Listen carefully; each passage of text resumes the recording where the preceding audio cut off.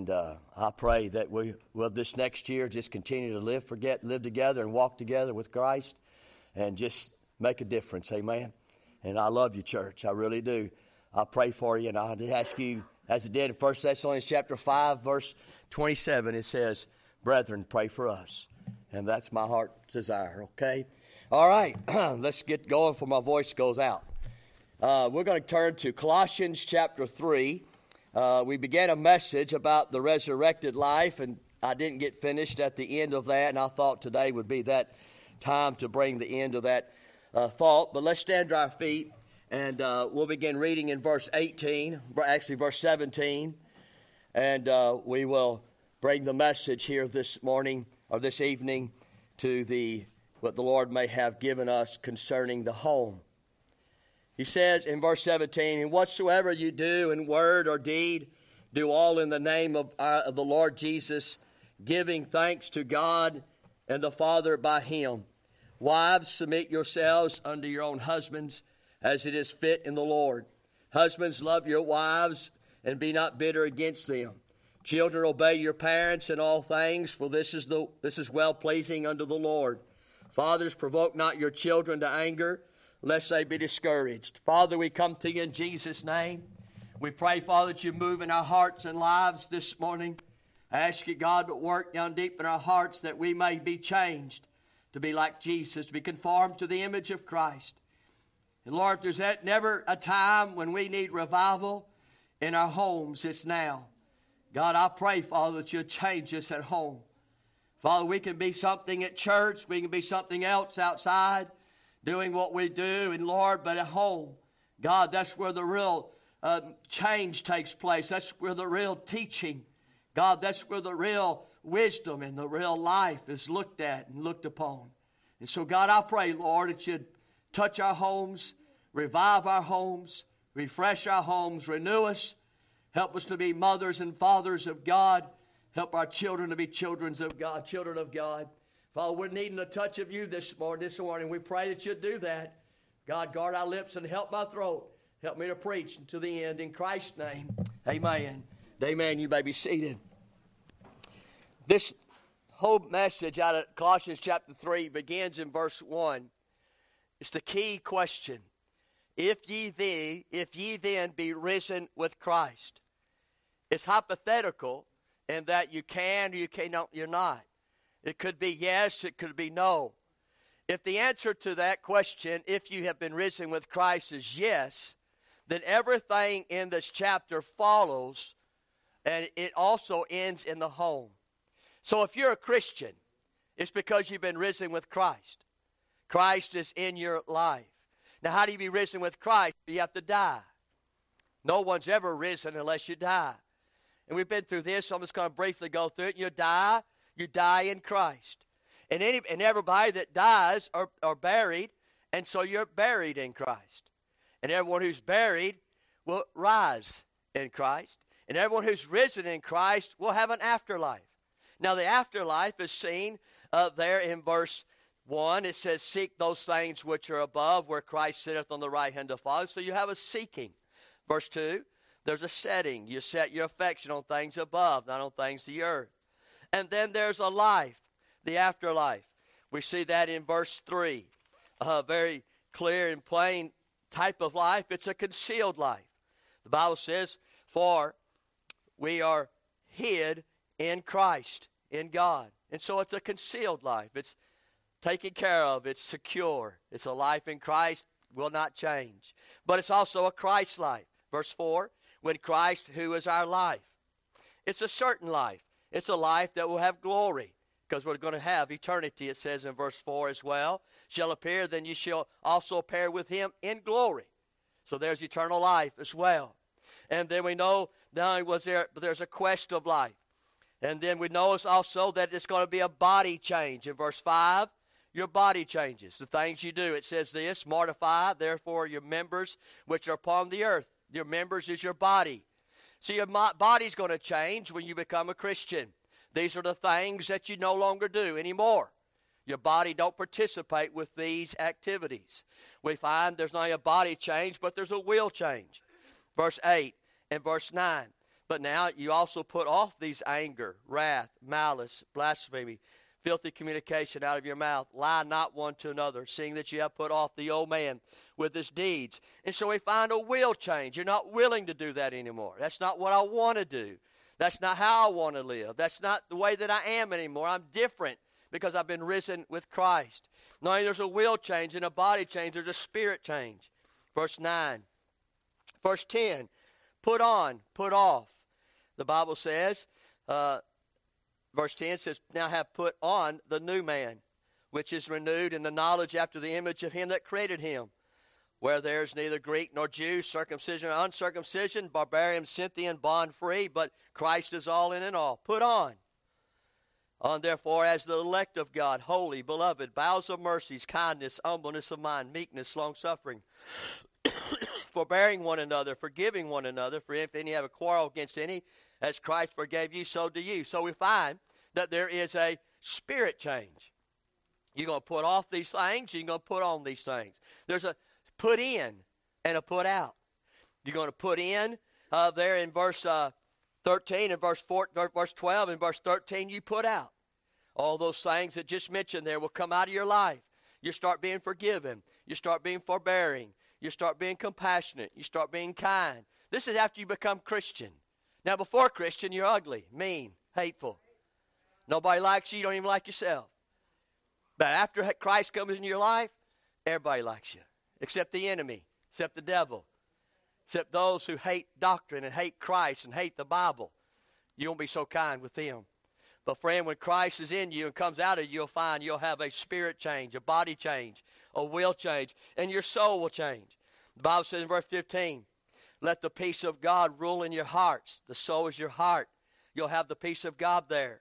The word of Christ there in verse 16, let the word of Christ dwell in you richly in all wisdom, teaching, admonishing one another in psalms and hymns and spiritual songs. You'll find singing. You'll find joy. You'll find praising God and worshiping. That's if Christ has been risen with you. We'll find also the quality at home, or of home, verse 17. We didn't stop here, but we came to this last point, and so we'll start here this morning, and then we'll finish it out here as well. If you've been risen with Christ, if you consider yourself to be a Christian, if you consider Christ dwelling in you this morning, you say to me, you say to God, you say to your family, I know Jesus, and I'm Christ-like, and I live for Christ, then this is what you'll be in your home. And this is about a Christian home here. I call it the quality at home. Number one, here is a home's decree in verse 17. This is a decree that every Christian home will have.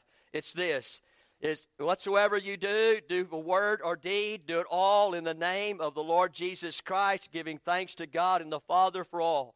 In other words, the creed of your home should be, everything that I do and everything that I say will bring glory unto the Lord Jesus Christ.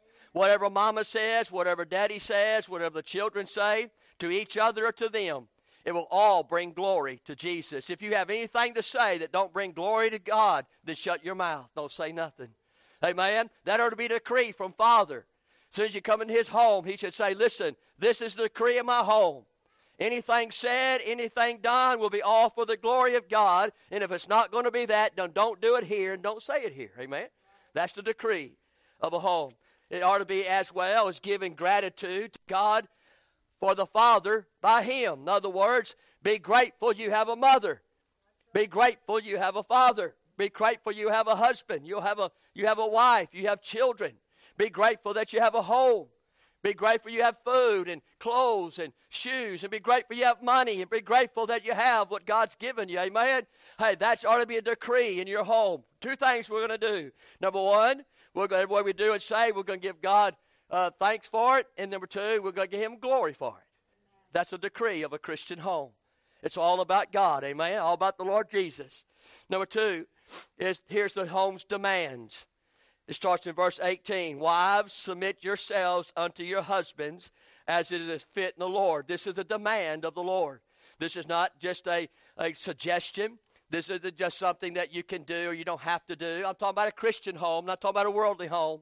I'm not talking about just a home that has people in it. I'm talking about a Christian home, and it's this. If a wife is risen with Christ, She will be a wife that will submit herself unto her own husband as is fit in the Lord. Now, her attitude for that is in verse 17. My attitude in my home toward my husband is I will do everything for the glory of God, and I will be thankful for the Lord for it. That's her attitude. If you can have an attitude like that, dear wife, you'll have an attitude of a Christian wife. An attitude at the beginning, at the end, and in the middle of that your attitude toward your husband is, I'm just going to give God the glory and be thankful for what he's given me. Amen? You might think he's a bum. You might think he don't take care of you. You might think that he does this and that. You might think that he needs to improve on this. You might think that he's shortcoming in that. You might think you need a new one. You might think you need to replace them. You might think you need to get rid of them. Whatever it is today, you just need to know that the demand on your life from God as a wife is that you are to, you should, not should, but you are demanded to, that you're going to do it, amen, with an attitude with that, but then your whole attitude is an aim that you're going to have. And here's the aim. The aim is because it's the fit in the Lord. The reason why I'm going to have this attitude and the reason I'm going to submit myself to my husband is because that is fit in the Lord. That's why. It's not because of any other reason, but it's fit in the Lord. What does God want me to do as a Christian wife? How does God want me to live as a Christian wife? Where does God want me to fit in this home as a Christian wife? Because God said it's fit in the Lord that you submit yourselves to your husbands. That word fit means proper, in order. God never has anything, God's never in nothing that's not proper and fit. God does everything decently and in order. And friend, if you're going to have a Christian home, it's going to be decent and in order. And your wife will have a demand upon her life, and that is to submit unto the Lord because it's fit unto the Lord. It's order and fit. And when you find an unsubmissive wife, you'll find an unfit home. When you find an unsubmissive wife, you'll find a home out of order. Amen? Somebody say amen. It's true. The Bible says very clearly today that if you're going to have a Christian home, her aim is not to please her husband. Her aim is not to please her children. Her aim is not to have a beautiful home. Her aim is not to have a big home. Her aim is not to have a nice, neat home. Her aim is to be fit in the Lord. Whatever I can do to be fit in the Lord, and God said to submit yourselves unto your husbands, and it is fit unto the Lord, you do that. Now, what does it mean tonight to fit in the Lord? It means to come up to the Lord's demands. So you say, do I have to meet the demands of my husband? No. You have to meet the demands of the Lord. You got to come up to His demands. Your husband's demands will be low. Your husband's demands will be selfish. Your husband's demand will be weak. Your husband's demands will be shortcoming. Your husband's demand will be just something at the whim, or something that I want this now and I want this later and I want it like this. The demands don't meet up to God. You as a wife must come to the place where you meet the demand of God. That's what you meet. So that's what it means to be fit unto the Lord. You come to the Lord's demand. You arrive, you reach that demand. That'll be your aim in your marriage. The aim in your relationship is I'm fit in the Lord. Amen? Many times we got our eyes on our husbands. Many times we got our eyes upon what they're doing and what they're not doing. And we got our eyes upon the situations and the circumstances. And we got our eyes not on Him. And it's Him that we're going to give an account to. It's Him that we've got to give someday, one day, of the reason what we did and why we did it. And so we got to have an aim. That aim is the fit in the Lord. Number 3, her actions. Her actions is to submit herself unto her husband. That means to place herself under his authority. To place herself under his authority. If your husband has to tell you, would you just listen to me? Would you just follow my instructions? Would you just please do what I ask you to do? Then you got a problem, woman. You got a problem, wife. You should be able to place yourself under His authority because your aim is to be fit in the Lord and your attitude is to give glory and thankfulness to Him.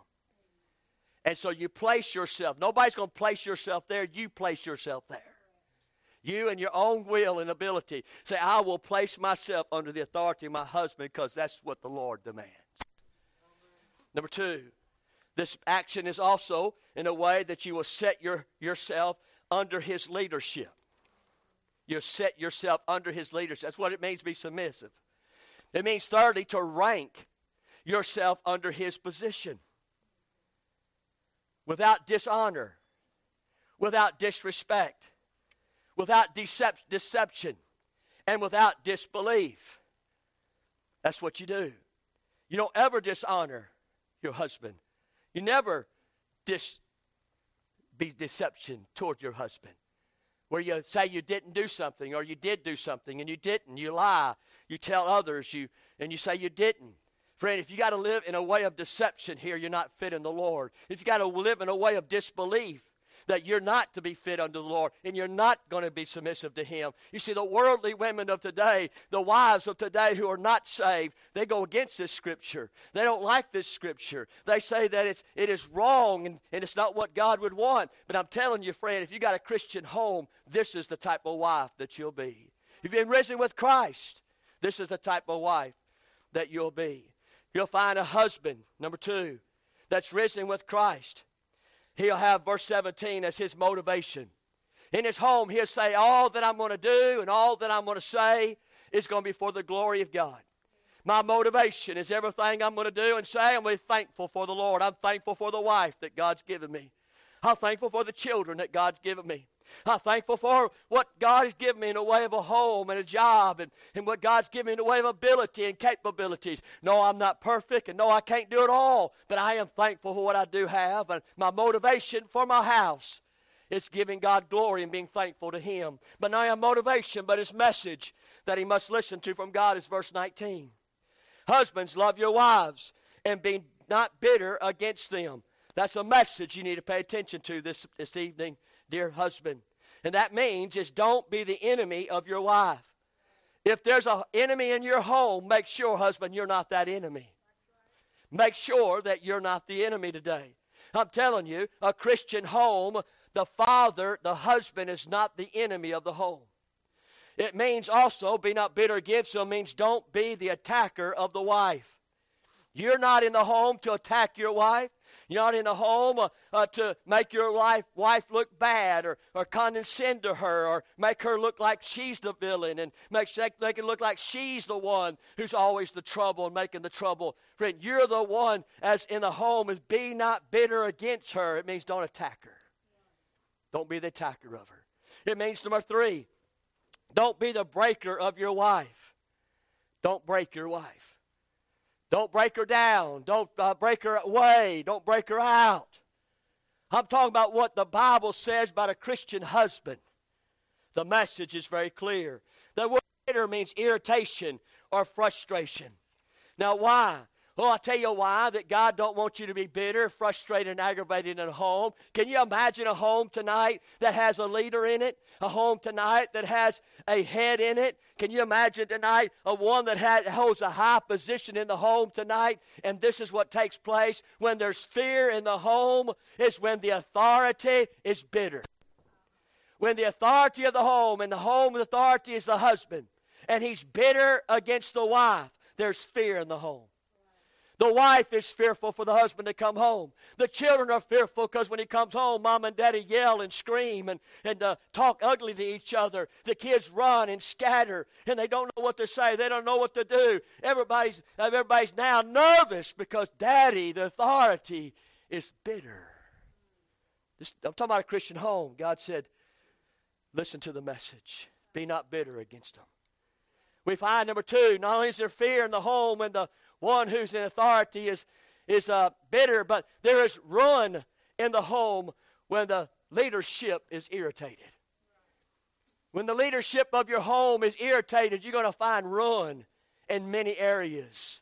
Ruin in home life. Ruin eating at the dinner table. Ruin in having times of fellowship, maybe at the park or maybe in the backyard or maybe down by the river or maybe at the beach in Galveston just walking as a family. See, when you're bitter, you won't do those things.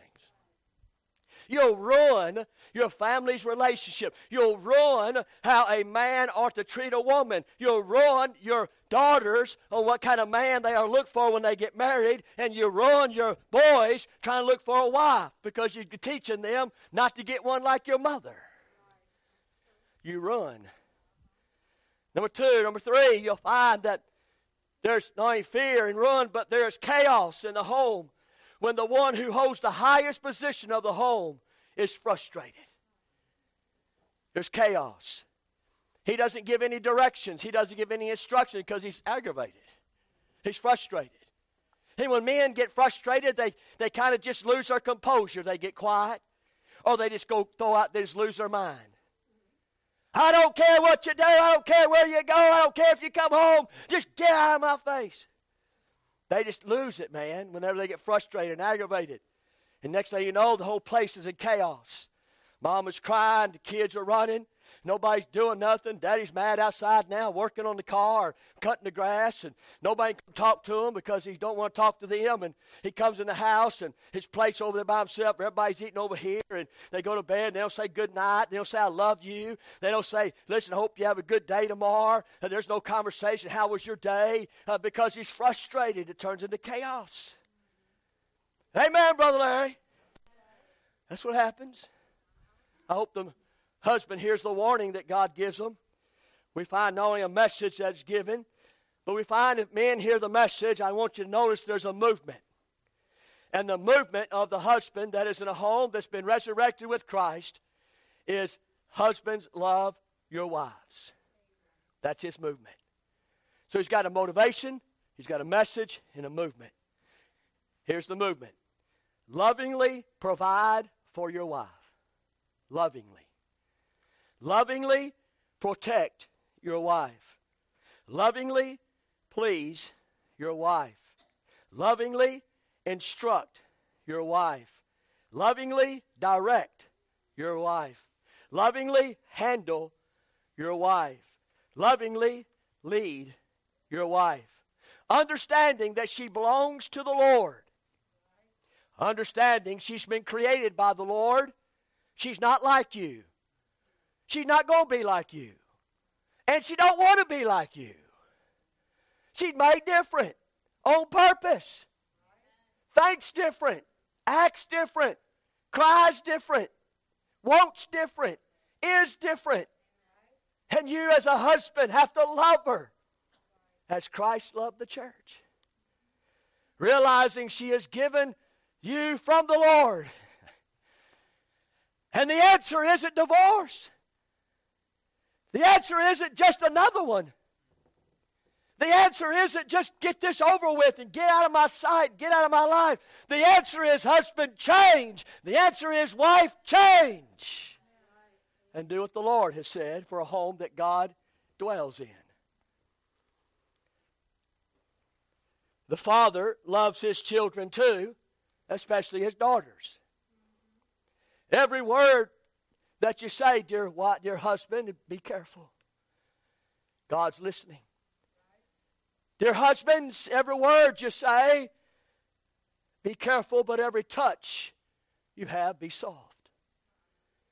Husbands, every deed you do, be kind. We've already preached on all this, so it's kind of redone right there. Here's where we want to really go to. Number 3, the children that are risen with Christ. Now, if you're in here and you're a child, and you tell me you're saved, you tell me you're born again, you tell me that Jesus Christ has saved you and you've been washed in the blood of the Lamb, I'm fixing to identify you.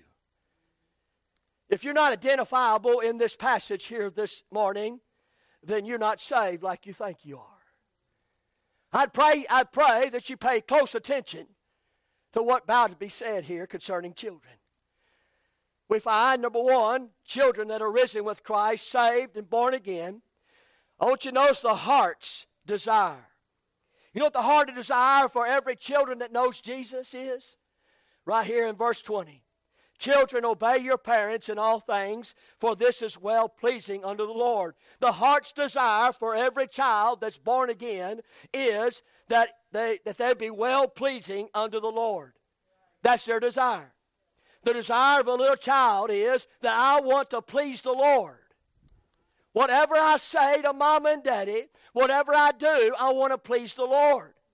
However I tell them, whatever I say about them when they're not in the room, but I say to my siblings, I want to make sure that it pleases the Lord. Whatever I say at church or at maybe a workplace or maybe at school about my mom and daddy, I just want to make sure that what I say pleases the Lord. And that is my own desire, my heart's desire is pleasing the Lord. It all counts. What I do, what I say, how I live, where I go, what they tell me to do, how they tell me to do it. I just want to please the Lord. It's not even pleasing Mom and Daddy. It's not even making Mom and Daddy happy. That's not even in the mind. The mind is, Jesus is my Savior. Christ is my Lord. He lives in me. I'm changed by the glory of God. I've been risen with Christ. And the only heart that I have is a heart's desire to please the Lord. Amen. That's if you're saved. Now, if you're not saved this morning, then your desire is not to please the Lord. And so this isn't for you, but get saved. We find number two, not only is it pleasing the Lord, what that means, well-pleasing is pleasing the Lord, but it means to be accepted by the Lord. To be well-pleasing to the Lord means, Lord, I want you to accept me and what I say and do for my parents. How I act, what I think, what I imagine, what goes on in my feelings and in my emotions, I want them to be accepted before the Lord. Amen. This ain't made up. This is the Word of God. This is a Christian home who has a father that's saved and a mother that's saved and the children that's saved. And their heart's desire is to please God and be accepted of the Lord in their behavior and conduct in the home and outside the home. You judge whether you're saved or not. I'm just telling you what it looks like. We find also not only accepted the Lord, to please the Lord, but thirdly, to be agreeable with the Lord.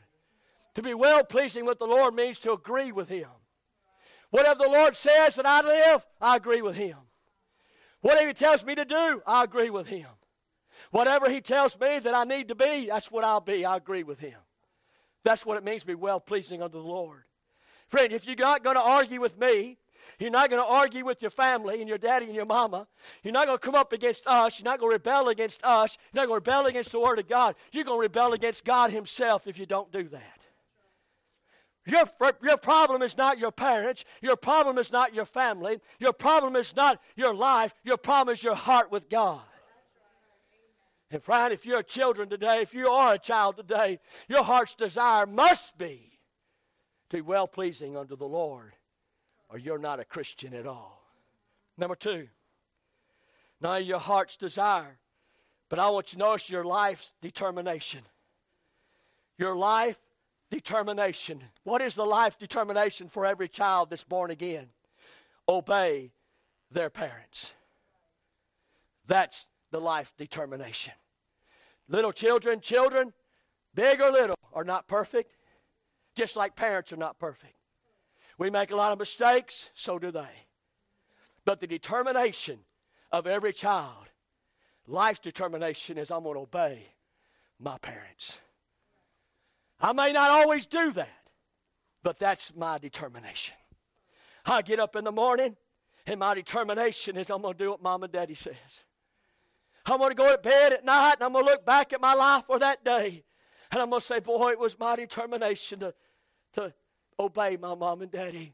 And when you feel like you realize that you didn't do that, you go back to Mom and Daddy and say, Mom and Daddy, I'm sorry. I failed you. I failed God. I failed this family. I disobeyed you. I dishonored you. I disobeyed God. I dishonored God. I'm sorry. Forgive me. I'm not right with God. Now, can you imagine a child doing that? 17, 18, 20, 21. 5, 6, 7, 8. I'm talking about a Christian home. Do we have one? Or we just saying we've got one? Or we just act like we got one? I mean, don't we need more Christian homes in America? Can you imagine if America homes were made up of these kind of people? Can you imagine if the homes were made of these kind of people and the churches were made up of these people? Wow, what a glory to God it would be. We find here understanding clearly that the child's life determination is to obey the parents. Number one, to place under their parents' authority. That's what it means to obey your parents, is to place you under their authority. I don't care if your parents are right or wrong in your mind. When you obey your parents, it's because you place yourself under their authority. You don't go against their authority. You don't go against their leadership. You don't go against the position that God placed them in. You're a child. They're adult. You shut up and do what they say. Amen. I thought everybody shout on that. You don't have no correction power. You ain't got no veto power. You don't have any power at all. The only authority you have to do is obey. That's the only authority you have. He said, Brother Larry, why are you being so strong? I'm being so strong because our children are rebellious and stubborn today. That's true. Our world is completely full with children who want to do what they want to do and when they want to do it and how they want to do it. I'm talking about 30-year-olds. I'm talking about 35-year-olds too. They don't want to obey God no more. They don't want to live under God's authority no more. They rebel against the police. They rebel against the spouse. They rebel against the boss. They rebel against the cop. They rebel against all authority. We have a rebellious country. It all began in the home. Of not taking seriously what a child who's born again is one who has a determination to place themselves under the authority of their parents. Amen? I'm talking about Bible verses and Bible truth today. I know a lot of people say, Brother Larry, every time you talk, you give us your opinions. Hey, this ain't no opinion here this morning. This is the word of God. That word obey means not only to place under their parents' authority, but it means to conform to the parents' commands. To conform to the parents' commands. Whether you like it or not. Whether you agree or not. Whether you're for it or not. Whether you really want to or not. Whether you feel like it's profitable or not. Whether you are really into it or not. To obey your parents, friend, is to take what they say and conform to it. Amen? Conform to it. That's what the Bible teaches. Now, I don't know if you're saved or not, but if you're saved tonight, this morning, you're going to want to be just like that. Yeah, that's right. Yeah, you're going to be a man or a boy or a girl, a young man, a young woman, who's going to say, you know what, I'm saved and I want to be exactly what God wants me to be, and I will place myself under their authority. I will conform to my parents' commands. Number 3, I will listen to my parents' advice of instruction. While your parents are trying to talk to you, be quiet. You know how frustrating it is to try to talk to somebody who's talking? That's tough. Whenever your parents are talking, you be quiet. And whenever they say, okay, now you can talk, then you can talk. I'm talking about Christian children, though. You may not be one, so that's not you. Because when your mom and dad's trying to talk to you, you're interrupting them. Or when your mom and daddy's talking to somebody else, you come up and talk to them, and that's rude. Who do you think you are? You want to go home, or you hungry, or you want to do this, you want to do that? No, you be quiet. When you get done, your parents will look over to you and say, yes, what do you need, son? What do you need, daughter? Then you could tell them. But until there, you sit there like a bump on a log. You sit there like a doorknob on a door. You just be still like a statue. If you don't want to wait, you just leave, but don't say nothing. Amen. Am I telling the truth? I know it's Christmas, and probably Christmas don't take this kind of stuff, but it does this day. Number 4, what does it mean to obey your parents? It means to honor their parents' God-given position or place in their lives. to honor that.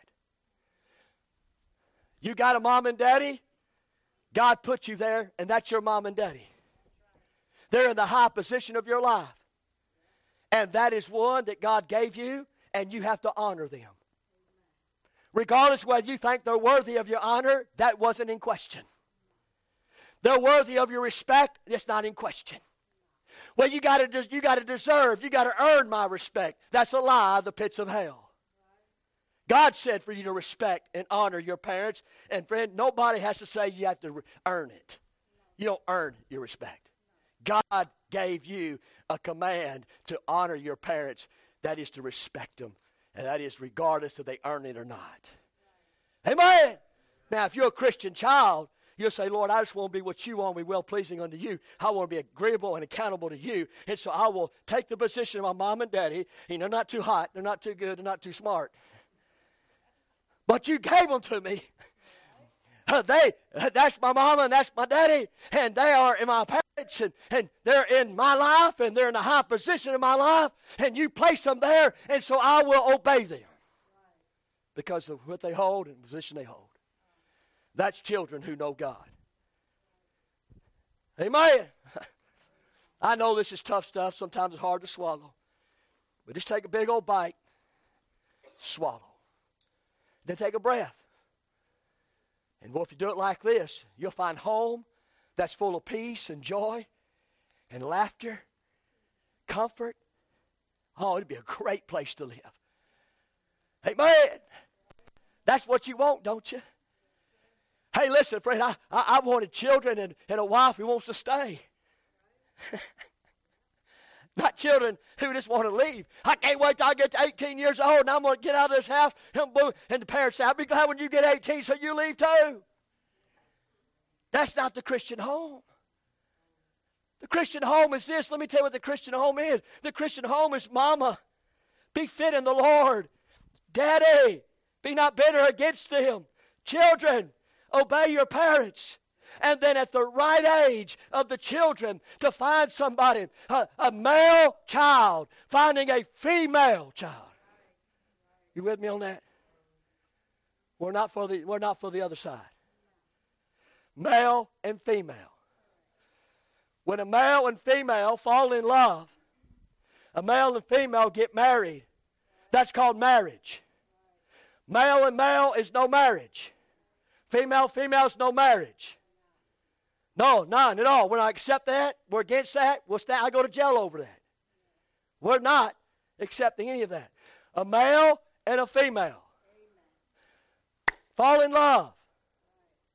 The male leaves his home with his wife. Right?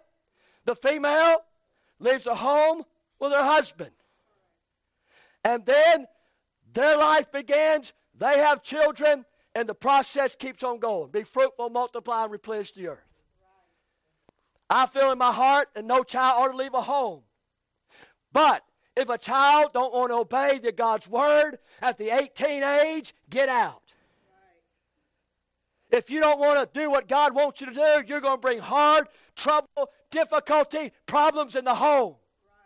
You're going to teach everybody else in the home how not to live, how not to be, and how to be rotten in the home.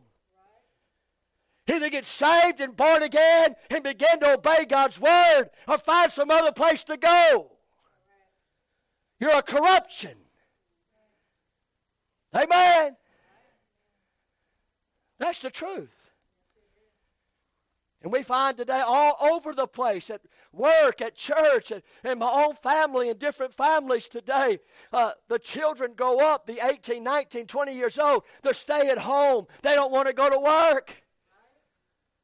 They don't want to do anything but stay up and lay up and take up mama's money and daddy's place and daddy's doings.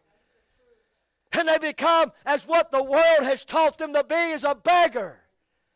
And our government today is not making it easy, being a welfare society where the government owes them everything. The government owes them nothing, God owes them nothing, and the parents owes them nothing. Oh, I know. You're probably thinking, boy, brother, you done got political.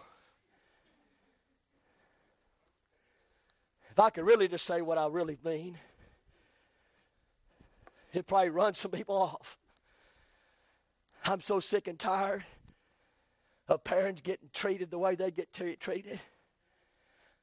My heart breaks when I hear children backtalk and interrupt and don't do what the parents want. I get so tired of seeing parents come to church with tears in their eyes and heart hurt on their face because the children will not obey their parents.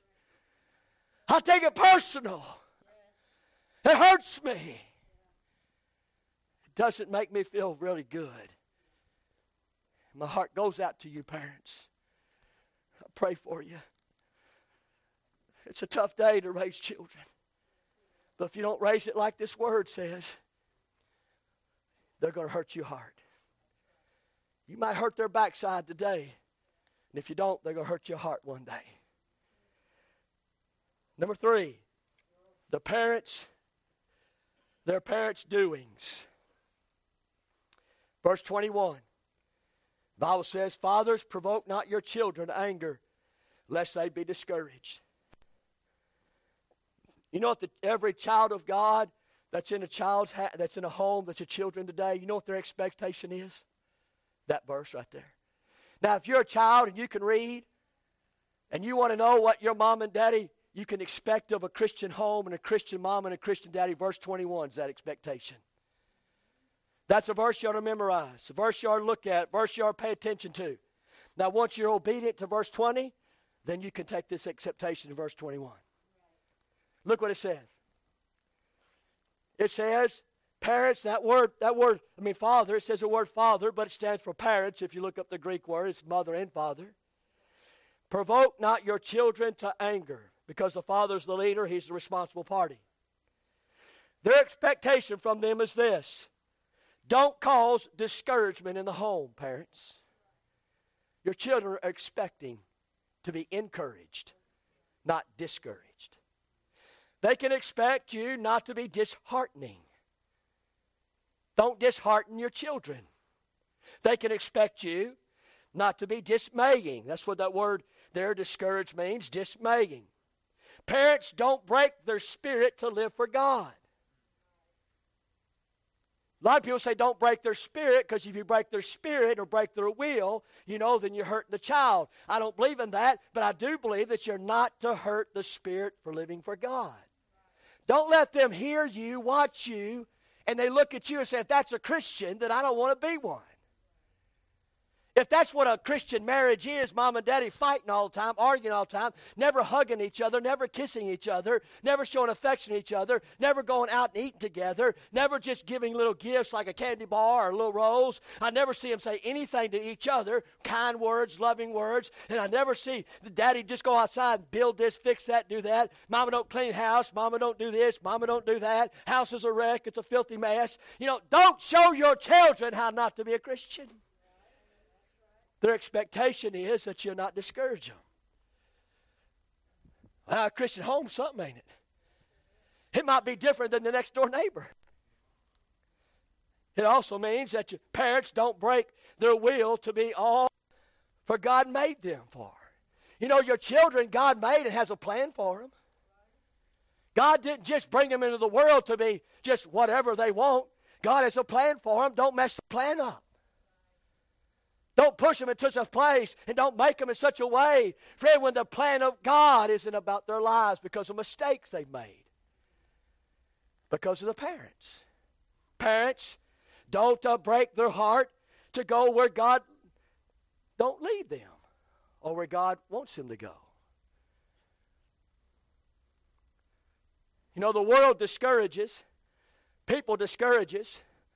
Things discourage us, but who shouldn't be discouragement in the children's lives? Mom and daddy. If there's ever a time when you need to be encouraged, it's mom and daddy. Right? Man, that's the place to go, mom and daddy. I'm so discouraged. The world has done dumped on me. My friends have done left me. Things have done went out. I'm so discouraged. Where do you go? Go to godly mama and godly daddy. And they'll bring us this. See, they can expect that. If you're a child and you live in a Christian home, that's what you can expect. Amen, parents? Puts pressure on us, don't it? We find here, and I'm hurrying because some of your eyes are closing. None of their expectation, but I notice there are exemptions by them. The Bible says, provoke not your children to anger. Provoke not your children to anger. Teach them about the Bible. If you don't teach them about the Bible, you're going to provoke them to anger. Teach them about their roles as a man and as a woman. Right? We don't need public education teaching our children about sex. And we don't need no pole dancer that's a man looking like a woman getting up there in our schools and reading a story. I got to stop on that because I can really go on from time. And I know some of y'all about had it. To teach them about their responsibilities at work or at school, at jobs, at home, at church, at life. Nothing is free. Nothing is owed. And nothing is easy. The greatest anger when a child gets old and put in a situation in response, and somebody tells them something, they say, you know what? Nobody home told me that. That provokes them to anger. Why didn't my daddy tell me that? Why didn't my mama teach me that? And they say, man, I wonder why. Daddy didn't teach me all that. And now they're angry. Come to mom and daddy, why didn't you teach me that? What were you doing for 18 years? I gave you 18 years of my life to teach me something. You taught me nothing. That brings anger. Right? Provokes anger. The Bible says, provoke not your children to anger. Papa didn't teach me these things. Why didn't I know this as a child? Why didn't I know this about life? Why didn't I know this about husband? Why didn't I know this about being a man, about being a woman? Why didn't I know this the way I'm supposed to act at church and at home and the way I'm supposed to be there at school? They didn't teach me of that. The Christian home's mark or stamp, and I'm closing. The Christian home's die, called it, the die, that will be over your Christian home tonight. The Christian home mark or stamp. It may not be perfect because we're imperfect people. It may not be smart because we're not always just smart. And it may not be talented because we're not all skillful. But there in verse 23 is that die. And whatsoever you do, do it heartily as to the Lord and not unto man. That ought to be the die, the stamp. That ought to be the mark of your home. That everything I do as a mom and daddy, I will do with all my heart. And what I do as a child in my home, in my mom and daddy's home, I'll do it with all my heart. That ought to be your die. That ought to be your stamp. That ought to be this morning the very mark of who you are. But I gave all my heart as a husband. Can you look to your wife today and say that? I have done everything for you with all my heart. Everything I've done for this home, for my children, for my family, everything I've done is all within my heart. Can you as a wife look your husband in the eyes and say, honey, baby, or you might just call him by his name. Everything in this stuff I've done it with all my heart. I gave you everything. I have laid it out. I've not held back nothing. Can you go to your mom and daddy today as a child, whatever age you are, and can you go up to them and look them square in the face, eyeball to eyeball, and say, Mom and Daddy, I have done everything I've done with all my heart. I've obeyed you. I did what was right. I've honored you. I've respected you. And everything, I'm telling you, I did it with my heart. Everything. I'm talking about a Christian home today. Do we have any? Do we have any? Do we have any this morning? The die of your home ought to be, whatever we do in this home, we're going to do with all our hearts. We're going to do everything I get. I did it for the Lord. I did it with the Lord and I did it in the Lord. I'm not trying to please my spouse. I'm not trying to please my parents. I'm not trying to please my children. I'm trying to please the Lord. All my heart. Let's stand to our feet. Our heads are bowed. Our eyes are closed. If you need to come this evening to pray about whatever situation you find yourself in, I'd pray you'll come. Just stand to our feet. If you need to come this morning or this evening, you come. Maybe you just need to come be saved because you think you're a Christian child, think you're a Christian mother, Christian father, Christian wife, Christian husband, but you found out you're not really one. You didn't describe me. Or maybe you are one and you're just cold and indifferent with God. And you will make that right. Won't you just grab your wife, grab your husband, and say, let's just go to the altar. I'm going to make that right with me today. How about you children? How about you young adult, young man, young woman? Won't you go to your parents today, right now? Grab them by the hand, bring them to the altar and say, let me just tell you, I've really just been trouble in the home. I really just didn't do what God asked me to do. I'm sorry. How about you parents would grab your children and say, let's go to the altar and let's just make these things right. Haven't all been all I need to be. Let's do that this evening. No better day to do that on Christmas. No better day. You come. We got time. We got time to get right with God. We got time to make our families right. We got time to get cleared up, make sin right, make wrong right. We got time. Come on, dear friend. Come on. Won't you come? As you softly sing, what page are you going to sing, brother? 381. But it's not in our book. If you want to sing with Brother George, 381, you sing with him today. Others come. Let's do business with God. Let's get our homes right before the first of the year. Yes.